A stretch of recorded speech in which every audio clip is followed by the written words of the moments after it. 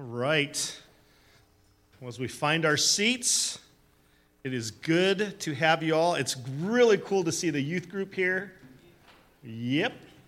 Have a great time tonight, you guys. And for the rest of you, you're young at heart, so it's good to have you here too. It was good singing. Hey, so we're in Acts, and we'll be getting back into it. Let me remind you that there's handouts too, right there on that front table if you want to kind of see where we're headed, if you're a note-taker type person like me.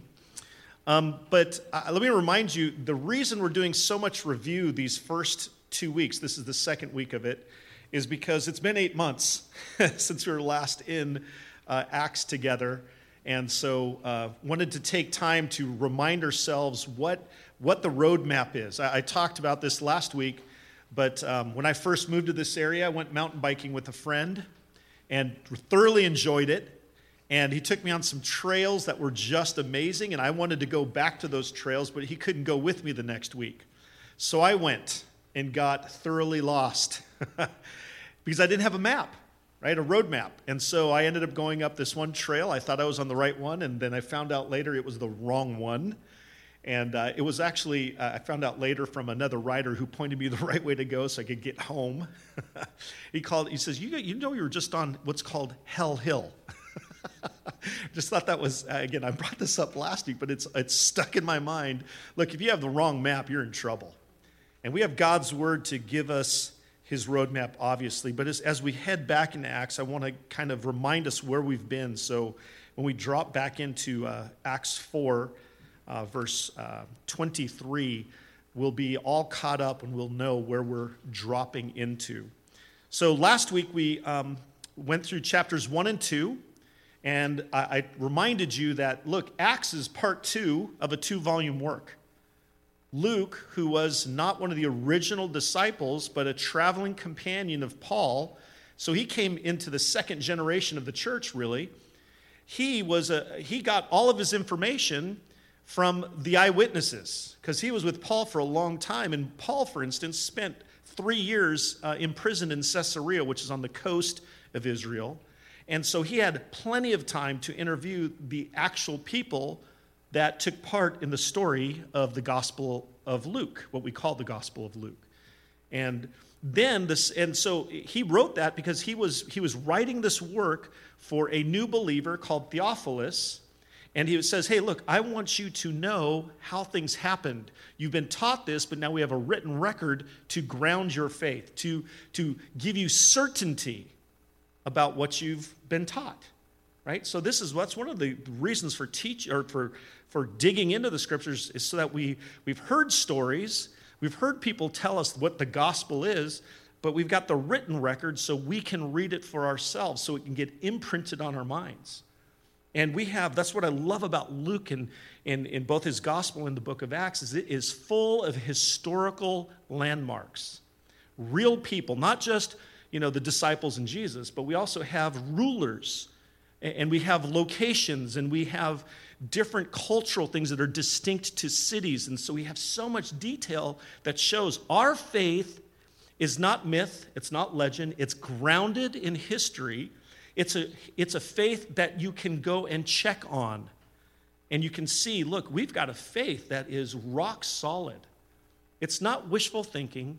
It's not that blind leap of faith into the great. No, it's about a real person.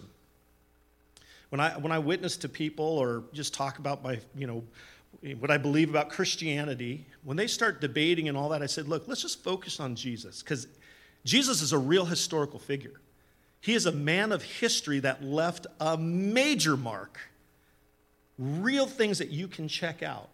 And so that's what we have in Luke and Acts. It's all about Jesus in the gospel, but Acts is the continuation of what Jesus began to do and teach. That's right there in the first few verses of Acts. Theophilus, I wrote to you all the things that Jesus began to do and teach. That means Acts is his continuation. But wait a second. In the first chapter, he goes to heaven, right? He's exalted. He ascends to heaven. So what does he mean? Well, the title of this series is Christ Building His Church. Really what Acts is, because the traditional title of the book is the Acts of the Apostles. But it's not really either. It should be the work of Christ by the Holy Spirit, who he sends, right, to continue his work. The work of Christ by the Holy Spirit through the apostles in building his church. Now, that's why we don't have, the long titles are like, oh brother, let's just stick to Acts, right? But it is Christ continuing to work. Don't miss that. And so that's what we looked at chapters 1 and 2 last week. I mentioned Acts 1:8 is a great outline for the book. It says, you'll be my witnesses, Jesus giving his charge. It's the Matthew 28, 19 and 20 Great Commission charge, just in a different way. And he says, you'll be my witnesses to Jerusalem. That's where they were at when he said this. He's on the Mount of Olives, which is, right across the valley from Jerusalem. He says, you'll be my witnesses here in Jerusalem, in Judea and Samaria, and to the ends of the earth. And that's really an outline for the book of Acts. In chapters 2 through the first part of 6, we're in Jerusalem, right? It's all around the temple. And it's all the miracles and all the hubbub and the persecution starts there. Then we see in chapters 6 through 9, midway through 9, we're in Judea and Samaria. All right? So then, and after that, we have, with the introduction of Paul, we start moving to the ends of the earth. Peter meeting with Cornelius, who is a Gentile. We start moving out, geographically out of Israel into the ends of the earth. Also, there's two main characters in Acts. The first 12 chapters, the main person is Peter. Good. He was the head of the disciples. But then in the second half, 13 on, he comes in earlier.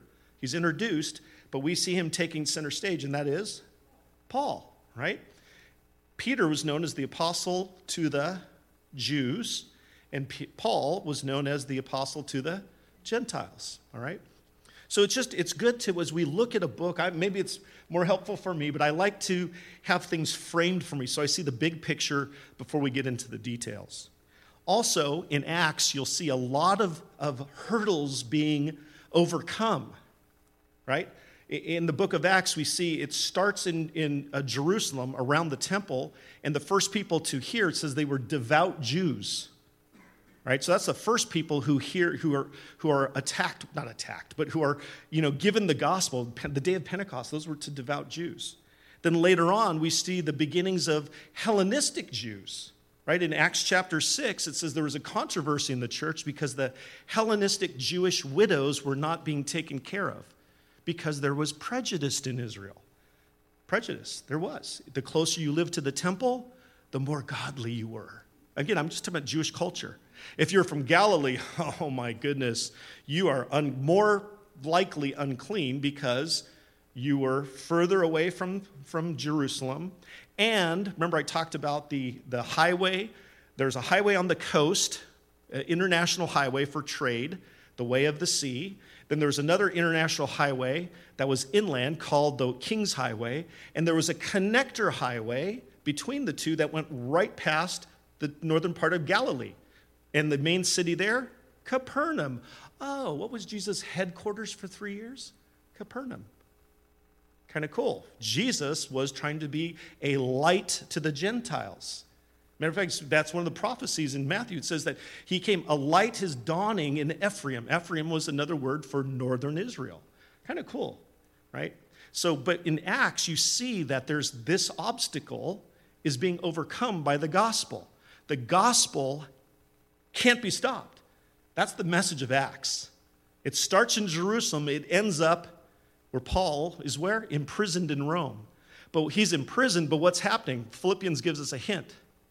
I may be chained, but you know what? I've got a captive audience. Oh, and by the way, they're the elite soldiers, right? They're the imperial guard. And many of these soldiers were from noble families.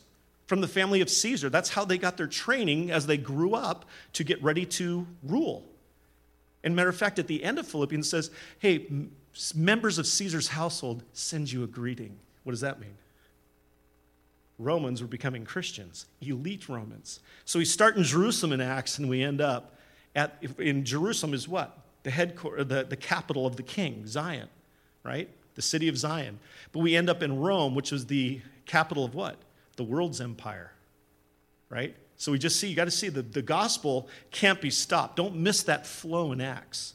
Right? It's amazing. But we see it first, devout Jews in chapter 2, Hellenistic Jews in chapter 6. Also, Stephen, he was a Hellenistic Jew, the first martyr.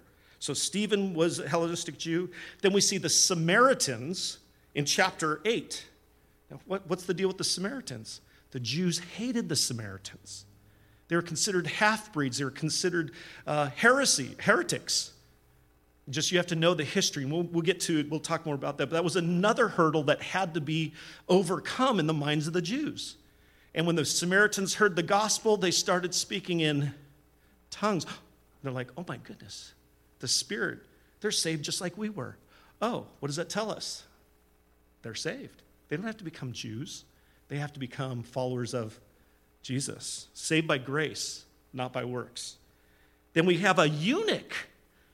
A eunuch in the second half of that chapter. What's the deal? Why is that eunuch, the Ethiopian eunuch? One, Ethiopian. Two, he was a God-fearer, so he believed in the God of Israel, Yahweh. But he was a eunuch. Eunuchs were not allowed to be in the temple. Do you know that? According to Levitical law.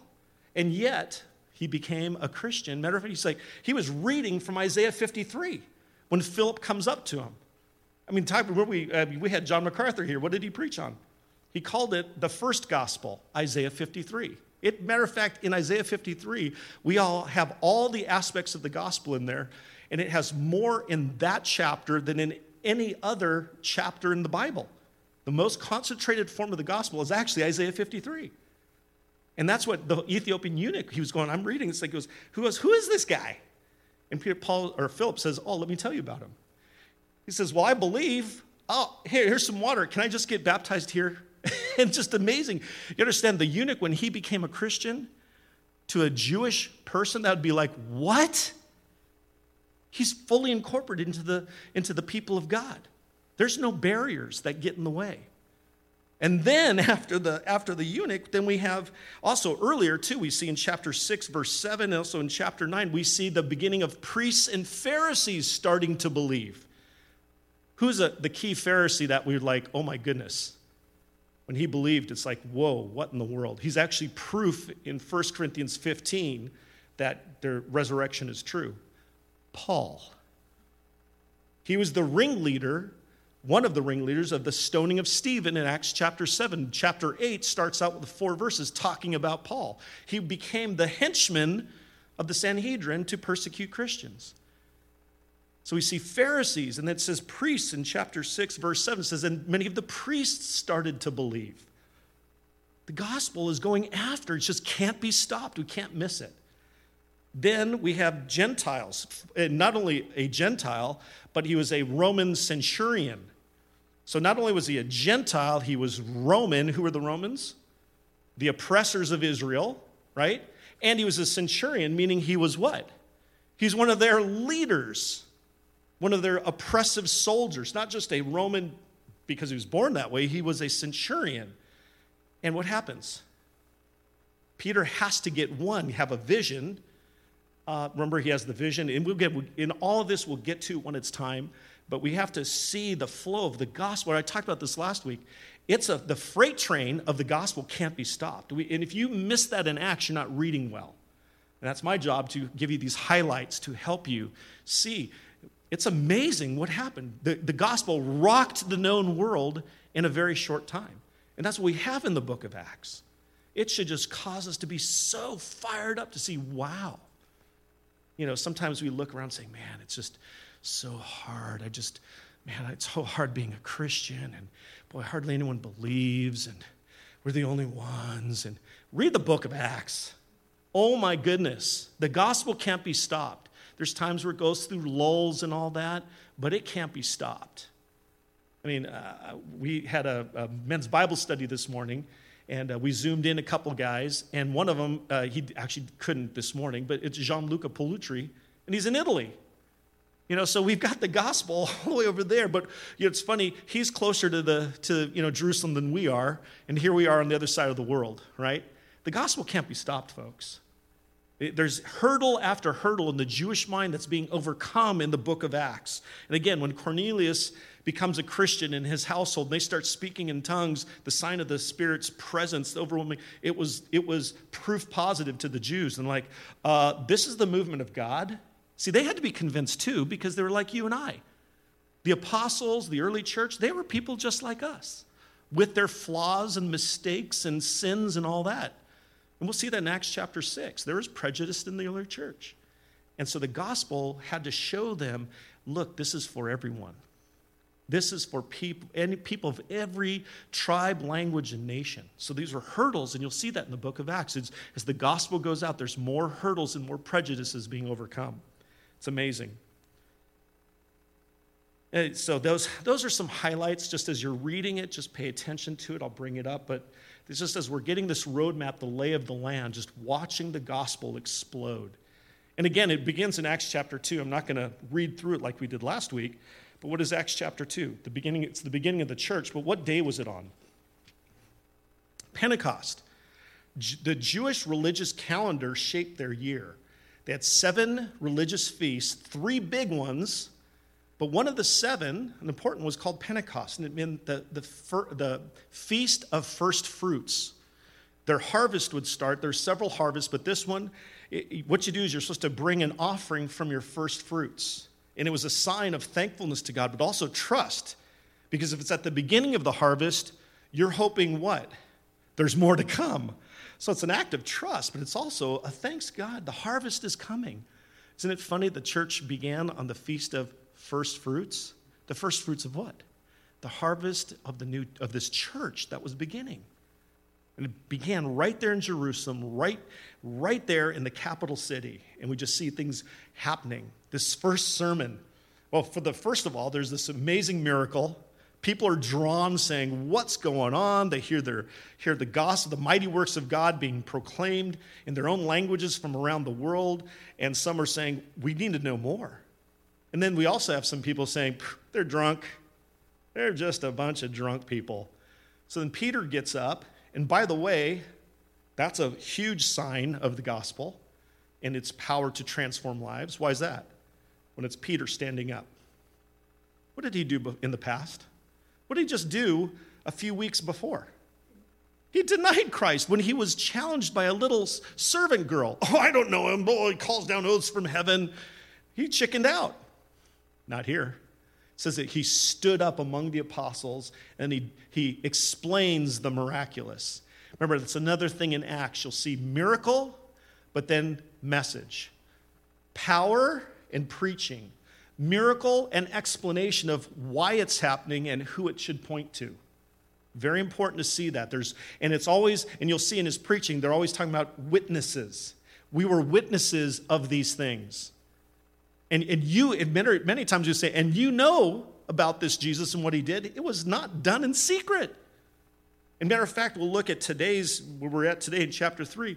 This miracle, contrary to many of the miracle workers, quote unquote, today in our culture, this one was done publicly. And there was no way you could disprove it. It was done, it was radical, it was immediate, it was public, and it was permanent. And you just see that it always was to draw attention, not to Peter or not to Paul, later miracles. It was always to give them a stage to do what? Preach about the Christ. And if you'll notice this, folks, when you look at his sermon here, but in sermons all the way through the Acts, in the book of Acts and other places, you have to understand, they don't hold back on indicting the listeners. Something we don't, we talk about evangelism today, right? I was raised on the 4 spiritual laws. Many people became Christians because of it, but here's the deal. What does it downplay? The harsh side of the gospel. God loves you and has a wonderful plan for your life. It sounds like a sales pitch almost. If you look at what happens in these sermons, he says, you rejected him and you killed him, you crucified him, you colluded with the Romans, and yet you still have a chance. Grace is available. Right? So why would we fall at our knees at the foot of the cross, unless we know we're in trouble and we need what he offers? is his forgiveness. It's amazing. So the book of Acts has just got so many things for us to wade through and to learn from and to be inspired by. So Acts chapter 2, we see the Pentecost. We see this, the miraculous happen. We see Peter's sermon. He's quoting from Joel. This is the day of the Lord. He's come, and whoever calls on the name of the Lord will be saved. And he talks about Jesus being the messianic one, the one who has come, the one that they've been waiting for. And by the way, you rejected him, and you're in trouble. And then they say, the listeners say, again, I'm very much abbreviating. What did they say? What did the listeners, when they heard all this, what did they say towards the end of Acts chapter 2? What do we do with this? What do we do? And that's appropriate. That's good. They're asking, and so then he answers, repent and be baptized. Repent of your sins, of your rejection of the Christ, the one that had just been crucified. Don't forget, this was maybe, Pentecost was 50 days after Passover. When was Jesus crucified? On Passover. It's less than 2 months. And they're in Jerusalem, so it probably happened within a half a mile to a mile of where they were standing. He says, yeah, this is what happened. You're all complicit, but you know what? You can still call out to the Lord for forgiveness. Repent of your sins and call out to him. And what happened? It says that 3,000 that day did so. 3,000. What a response, right? And they were baptized right then and there. Again, if you were to go to Jerusalem, the Temple Mount, all right, there's all these mikvahs, ritual cleansing baths. There's tons of them. People say, well, how can 3,000 get baptized in one day? Well, if you saw the mikvahs, it wouldn't be hard, because the way they would do is they'd walk down the stairs into the water and walk back out. But here's the deal. Now they were saying we're being baptized in what? In the name of Jesus the Messiah, the guy who said he was God. Don't forget, the location is key, because where is this? Right, the temple is right there. What is the temple the center of? The worship of Yahweh. Jesus says, I'm Yahweh in the flesh. They crucified him for it. And now we have people, 3,000 of them, walking to these mikvahs on that day. What do you think happened to those people? Some of them were probably kicked out of their homes. That's why the next part of chapter 2 says the church was united, but it was caring for each other. They were devoted to the teaching of the apostles, to fellowship, breaking of the bread, but it says that people were caring for each other's needs. Well, if you're being kicked out of your home because you're being called a heretic, well, what happens next? Well, the church embraced everybody and helped each other. So look at the response of these people. The gospel just overwhelms them, and we just see radical changes happening. This new community right away embraced the new believers, and we're helping each other. It's amazing. Don't miss what's happening here, because these are radical social changes, because in that culture, community is everything. You don't want to be kicked out by your family or the synagogue. Right, we see this in John chapter 9.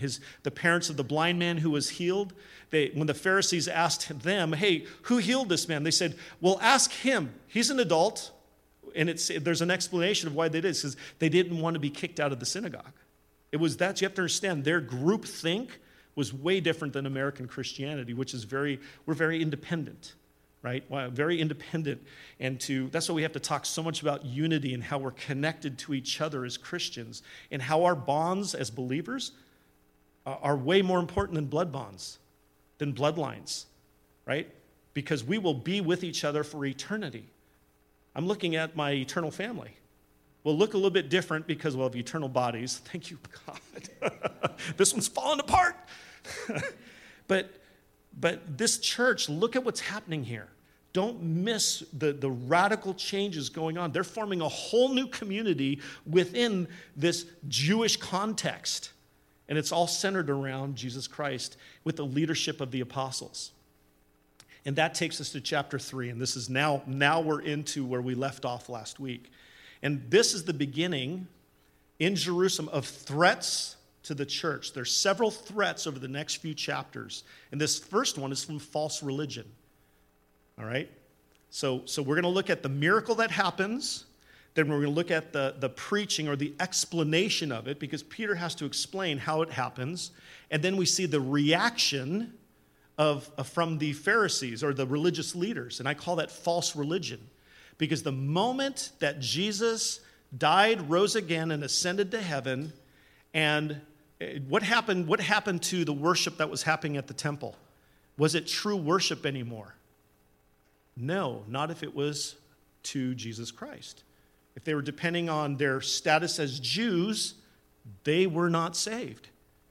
Because we see in Acts chapter 4, which is part of 3, it's all one event, what does Peter say to the Sanhedrin, the high council of Israel, the religious council? These are the smarty pants. He says there's no other name under heaven by which men will be saved.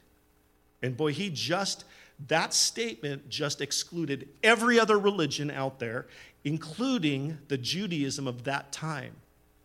You had to be saved by the name of Jesus Christ. Our gospel is exclusive. Now, it's offered to all. We're supposed to preach it to all, but you have to surrender to Jesus Christ. Man can't make up his own religion. If there's a God who's bigger and more mighty, he decides. We don't get to decide.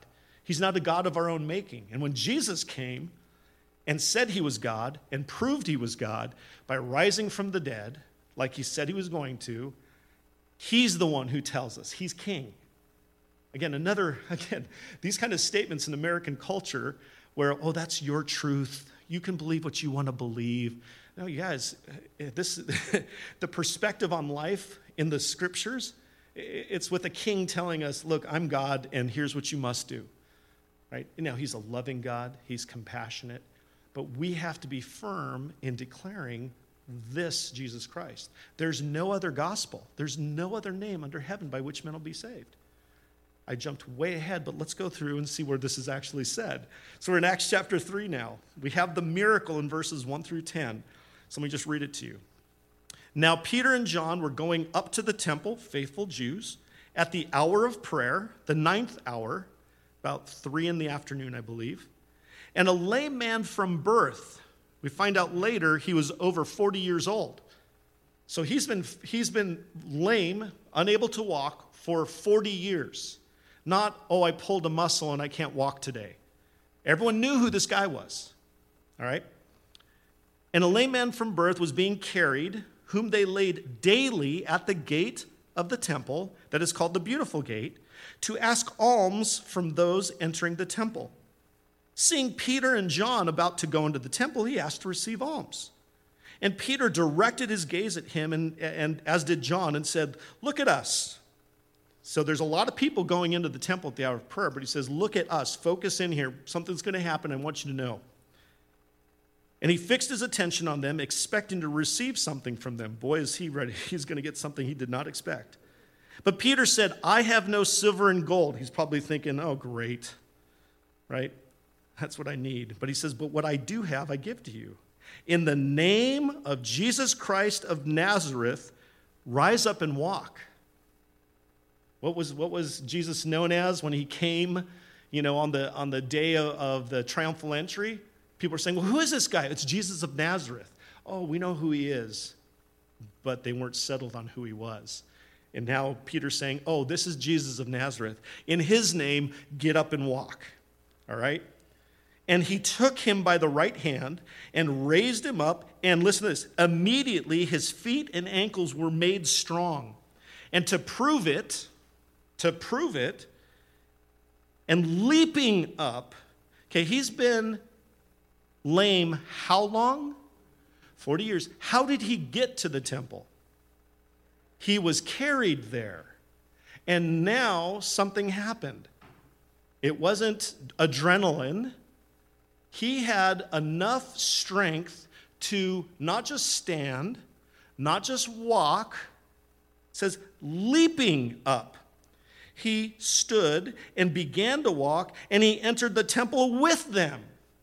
Now, I've had injuries where I've been, out of commission, and to get back up and going. I had a bad knee injury at one point, and then it took me a while to recover. And then when I started, did I get up and start running right away? No, my leg had atrophied, and it takes time. Many of you have had injuries like that, and you have to go to physical therapy and build it back up. This guy hasn't walked ever. And he enters the temple with them.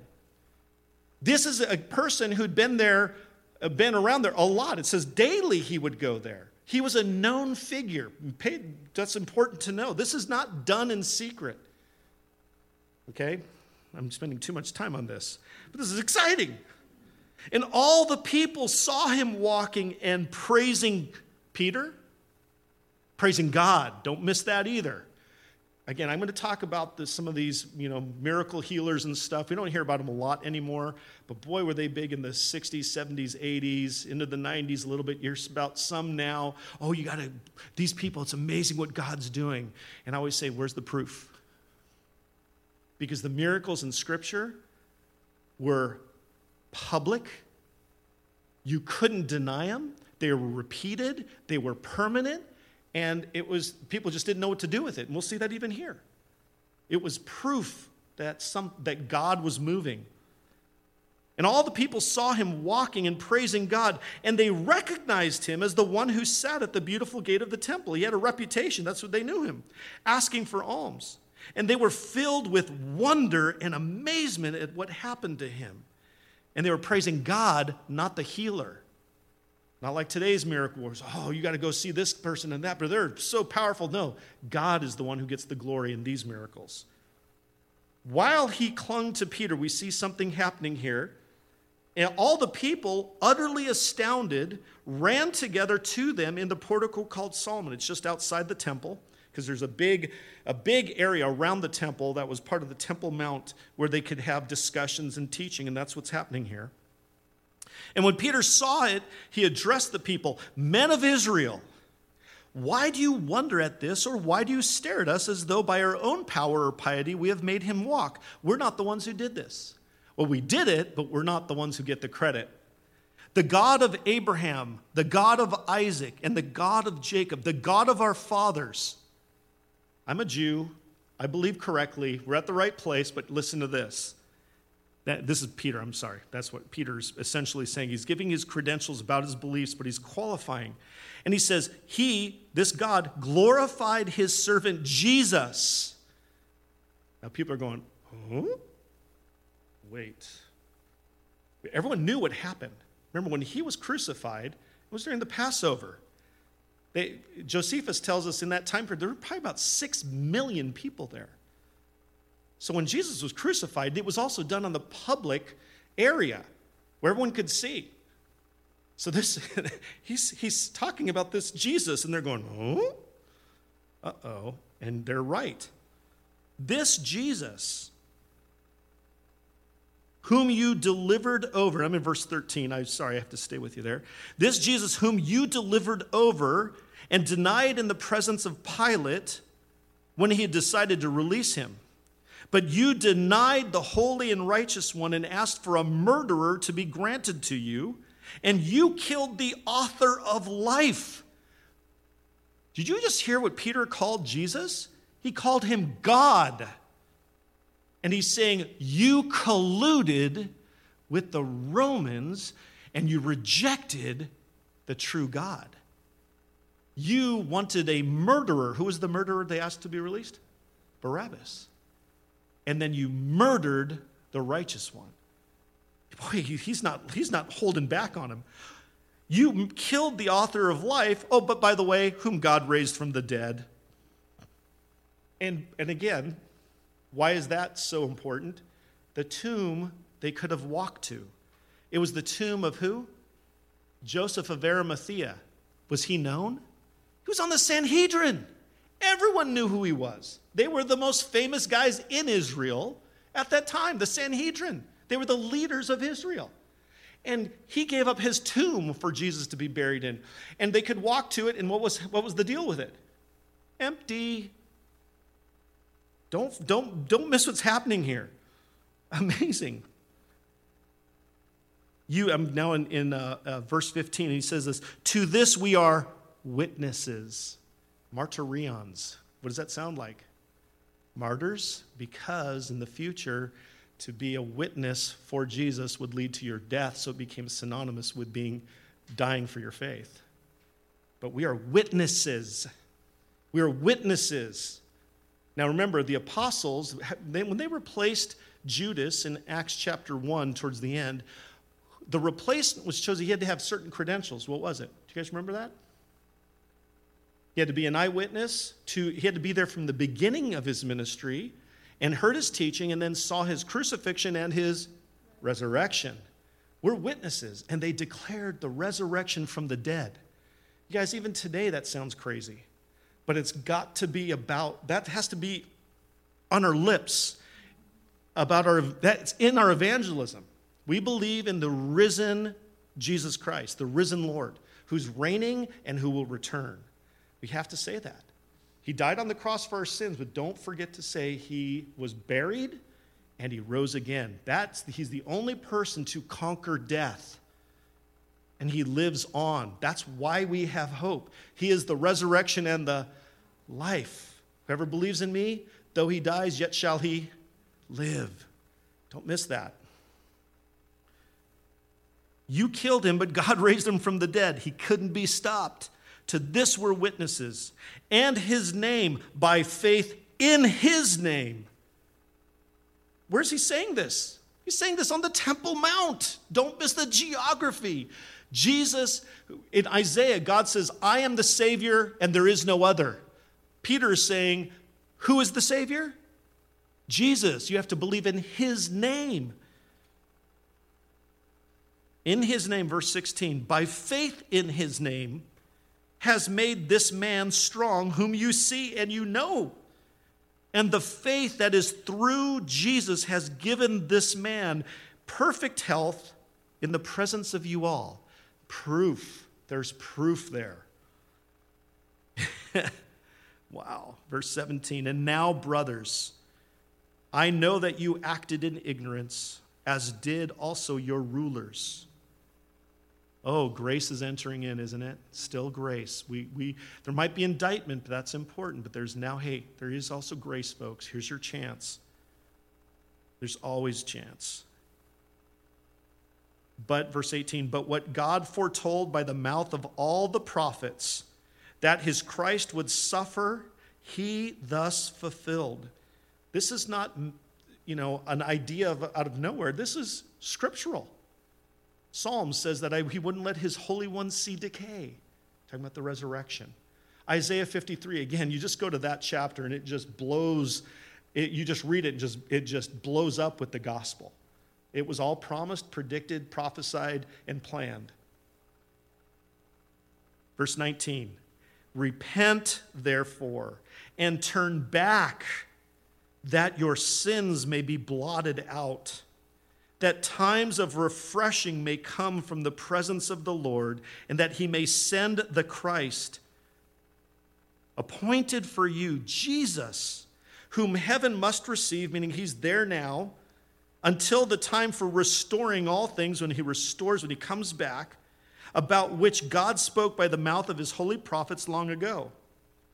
Moses, okay, he's going to Moses. He's going back. He's showing scripture after scripture. He'll start showing Jesus is the one. He fulfilled all the credentials necessary for the Messiah. And more, because they didn't expect the Messiah to come and die. And that's so much of the gospel is explaining. He was supposed to die. It was planned. It was predicted. It was prophesied. Like my peas, yes. Moses, verse 22, Moses said, the Lord God will raise up for you a prophet like me. This is Moses promising, hey, watch out for a greater one to come. Because Moses, in their minds, he was the greatest leader, even above David. Why? Because not only did he lead the Jews out of slavery, out of Egypt, but he also helped deliver what? On Mount Sinai? Scripture, Torah. He was the greatest leader. Moses said this, the Lord will raise up for you a prophet like me from your brothers. You shall listen to him in whatever he tells you. And it shall be that every soul who does not listen to that prophet shall be destroyed from the people. Boy, Peter is laying it down. He's just laying it down. Jesus is the one. You have to be saved by him. You have to have faith in him. Moses says you need to listen to him, and if you won't, you'll be destroyed from the people, kicked out of the family of God. And all the prophets who have spoken from Samuel and those who came after him also proclaim these days. He's the one. The scriptures have been pointing to him. Verse 25, you are the sons of the prophets and of the covenant that God made with your fathers, saying to Abraham, and in your offspring shall all the families of the earth be blessed, Genesis 12. God, having raised up his servant, sent him to you first to bless you by turning every one of you from your wickedness. How's that for seeker sensitive? He called them wicked. He'd indicted them. But he's been offering grace all along, isn't he? If we would recognize our sin, fall on our knees, repent, what does God do with that? That's a sign of, what does it say? That he opposes the proud, but he exalts the humble. If we would humble ourselves and reach out to cry out for salvation, do you think God will reject that? Absolutely not. Amazing. A sermon. Here's a sermon. He's explained this amazing miracle, and he's got the guy right there. I mean, you have to deal with this. Chapter 4. And as they were speaking to the people, now we have a change here. We've gone from miracle to explanation, and now we have persecution by the false religious leaders. And as they were speaking to the people, the priests and the captain of the temple and the Sadducees came upon them, greatly annoyed because they were teaching the people and proclaiming in Jesus the resurrection from the dead. Now, the Sadducees did not believe in the resurrection. And here's Peter saying, oh, Jesus rose from the dead, and you need to believe in him so you can have eternal life. So they're really mad. And they arrested them and put them in custody until the next day, for it was already evening. But many of those who heard the word believed. It doesn't matter if they were arrested. And the number of the men, verse 4, came to be about 5,000. 3,000 on Pentecost. And it says now the number of men were about 5,000. So this early church started with 120 in the upper room. And then we have 3,000 on that first day. And then we don't know how much longer this is, but it's a very short time. We have more believing so that there's the number of men is 5,000. So what could that be, the size of the church now? If there's equal number of women, 10,000. What? Guys, don't miss this. The guy they're proclaiming, this Jesus, had been branded a heretic and blasphemer, so much so that they killed him. They let the Romans kill him. A humiliating death. A public trial, 3 trials. They were a sham. But the people cried out, we want the murderer instead of him.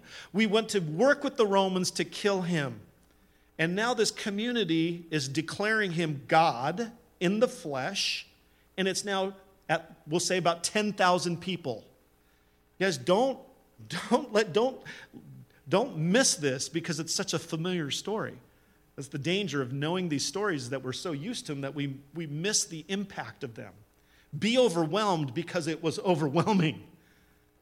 Be encouraged. And now there's persecution, but the persecution does not stop the growth of the church. Matter of fact, in history, persecution proves to do what to the church? It grows it.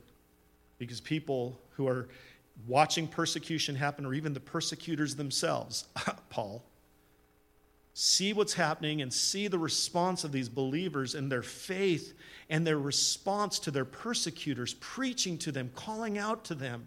For God, forgive them, for they know not what they do. Didn't Jesus say that on the cross? Right? Now, were they forgiven? No, they weren't forgiven, but that offer of forgiveness was made available. Right? And throughout the centuries, when people have been persecuted, see Christians who respond with boldness and courage, and yet joy and compassion and mercy to their persecutors. People go, huh? Why do they have hope? even though the world's falling on them and they're being killed. What is this? It's because there's something real here. Matter of fact, if you look at 1 Corinthians 15, we have really the gospel in 15. Well, let's go there. Let's go to 1 Corinthians 15. Let's read it together. I want you to see, because towards the end of it, we have two people that just, their transformation is, you just can't explain it away. So here's the gospel. Paul talking to the Corinthian church that he had founded. He's writing back to them. They had problems. They were a messed up church. It was great because they're just like us, right? So he's writing them. This is one of the letters, and here it is. Now I would remind you, brothers and sisters, of the gospel. Ooh, I want to hear what this is. Which I preached to you, which you received, in which you stand. I taught you well. You got it right. You heard it right from me the first time, because there's false teachers coming in. And they're messing up the gospel. He says, no, what you heard from me was the right one. Okay? And in which you stand, meaning you're saved. And by which you're being saved, if you hold fast to the word I preached to you. Unless you believed in vain, meaning you didn't really believe in the first place. Okay? So that's all his prelude. Now here it is. For I delivered to you as of first importance what I also received. He's using technical language, rabbinical language about teaching, official teaching. All right? So here's the gospel. That Christ died for our sins in accordance with the scriptures, meaning it was told that's what he was going to do, and he fulfilled it, right? That he was buried, so he really what? Died. The Romans were expert killers. I say that, I have to emphasize it's in Scripture, one, but two, there's cults, there's the religions that deny that. He really died. He was buried, that he was raised on the third day in accordance with the scriptures. Oh, also prophesied. Right? So it's in accordance with the scriptures. And that he appeared to Cephas. Who's that? Peter, all right? The guy who denied him, he appeared to him. Hey, this is going to be the leader of the church. I have to restore him. Then to the 12 apostles. Then he appeared to more than 500 brothers at one time. What? So, by the way, some people say, oh, it was just they were having hallucinations, or they were so delusional because they were hoping for a resurrection. Folks, the two disciples on the road to Emmaus, were they expecting a resurrection? No, matter of fact, they heard the report that there was a resurrection, and yet they didn't believe. They were walking away from Jerusalem, and that's when Jesus showed up to them. And the minute he broke bread after explaining the scriptures, they're like, it's Jesus! Boof, he's gone. Right? So they ran back to Jerusalem and they met with all the apostles like, oh my goodness, he's alive. They weren't expecting him to be alive. Even the women who went to the tomb weren't going there hoping he's alive. They were going there to honor him by finish the embalming part. But here he appeared to 500 at one time. Amazing proof. One of the proofs that can't be explained. How did they all have this experience? And also, too, it wasn't like they saw clouds. Oh, that looks like Jesus. I see the shape there. Or that painting, it's bleeding. Oh, no. It was a real person. What did he do to prove he was real? Here's my scars. Touch them. You do one on the side. Thomas, go ahead. Right? And he ate with them. He talked with them. They touched him. For how long? For 30 seconds? 40 days. That's almost 6 weeks. And how do we know it was real? Because the transformation of this early church, or with these Jews, they changed their day of worship. From what day to what day? Saturday, seventh day of the week, the day of rest, to Sunday, the first day of the week. Why? Because that's the day Jesus rose from the dead. They changed their day of worship. It doesn't mean they stopped doing Jewish stuff on Saturday, but their day of worship was on Sunday. And we see that in Acts. We'll see that. They changed how the importance of the temple. Well, we don't have to really go to the temple anymore. We do some of our offerings, but the sacrifices don't count anymore. You got to understand, these are momentous changes, and they can only be explained if the resurrection was real. Wow. But we're not done yet. Look what else it says here. right? It says, now I'm in verse 6, it says, I'll go back to that. Then he appeared to more than 500 brothers at one time, most of whom are still alive. You can go check with them. They're still alive. Go interview them if you want. Though some have fallen asleep, so it's some time period afterwards, right? Then he appeared to James. Oh, why is that important? James was his brother, half-brother, who thought he was crazy before the resurrection. We see that they mocked him. His brothers mocked him. At one point, the family came to take him away. Right? He's acting shameful. He's calling himself God. Whoa, he's bringing shame to our family. What's going on here? And yet afterwards, James said what about his brother? He's not crazy. He's God. He called his brother God. He preached and proclaimed that, and he was known as that. He was called James the Just. He was righteous. But he was killed eventually by the religious leaders. They took him to the top of the temple, threw him down, and then made sure he died at the end by clubbing him to death because they hated him so much. But you can't explain James's transformation unless the resurrection is real. You got to talk to his brothers. Matter of fact, it says that his family was there in Acts 1 in the upper room with them. Why? Because they met their brother and saw, oh my goodness, he's God. We were wrong. Forgive us, and I believe in you. Don't imagine what that would happen in their family dynamics. You think it would change a little bit? But it's not done. He's done. He's still giving us some more proof here. Then to all the apostles, again, they went from being total chickens to being world changers. Don't miss that. Okay, they ran before the resurrection, and then they ran to persecution after the resurrection. They ran from it, and then they ran to it. Something happened. It's called the resurrection.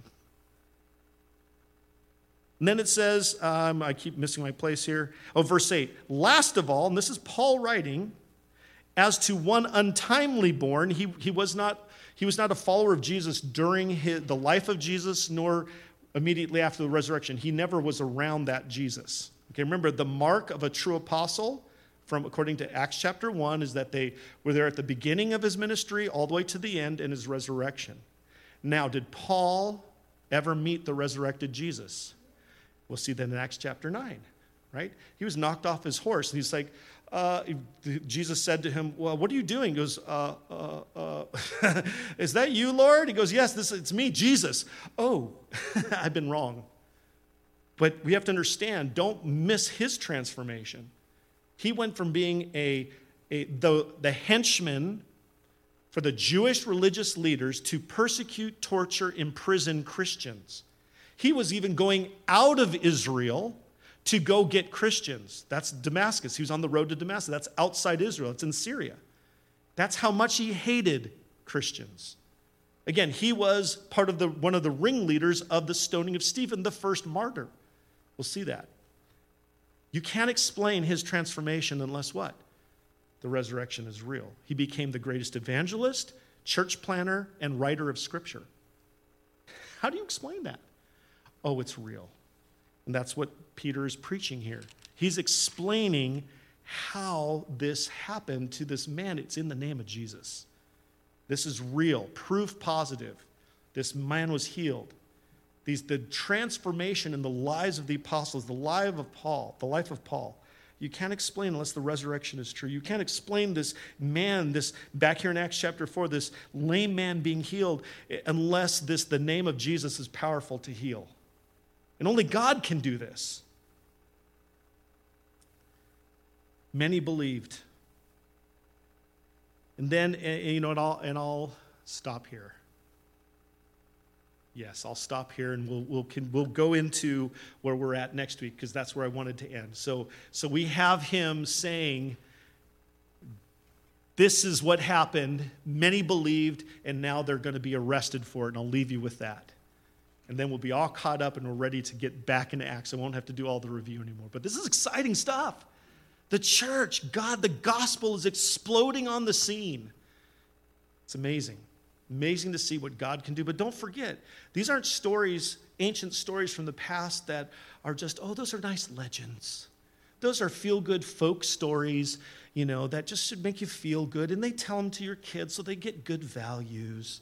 You guys, this is real history. Sir William Albright, an archaeologist, he went about, he was not a believer when he set out to disprove Luke and Acts. And as he started looking at all the people, the places, and all, he goes, oh my goodness, Luke is a historian of top first rate. He became a believer because of the certainty that Luke lays out for us in Luke and Acts. And it's overwhelming. Don't miss this. Get excited. Read ahead. Read ahead. Learn. Yeah, I can never preach to you all that I'm learning, right? Pastor Lance will tell you the same thing. We just read and we see all this stuff. It's so hard to know what not to say. It's just exciting. Read ahead. Learn yourself. Don't just learn from me. And then watch God connect dots and inflame your heart and realize, wait a second, the gospel started in Jerusalem and it spread outside of Israel to that world. But folks, here we are 10 time zones away from there, almost exactly on the opposite side of the world. We are at the ends of the earth from Jerusalem. We are evidence of the gospel. So in the midst of turbulent times like ours, and we feel like, oh my goodness, no matter, what the government, it's Christianity, we're so in trouble. It depends, I hear people talking about, guys, the gospel can't be stopped. It doesn't matter who's in charge. There were rulers back then during the time of Paul. We see him in Herod. We'll see him in Acts. He dies. He was a vile man. This is the son of Herod, their great. But this is a vile man. He couldn't stop the gospel. He killed John the Baptist, right? But that didn't stop the gospel.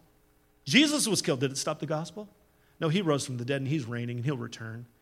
But he's left us a job, right? You excited for it? Nero, he tried to stop Paul. Did he? No. I love Acts 28. It ends with Paul getting out of prison, and it doesn't record the rest. He eventually dies, but it couldn't be stopped. That's the point of Acts 28. It's supposed to keep going. We're another link in the chain.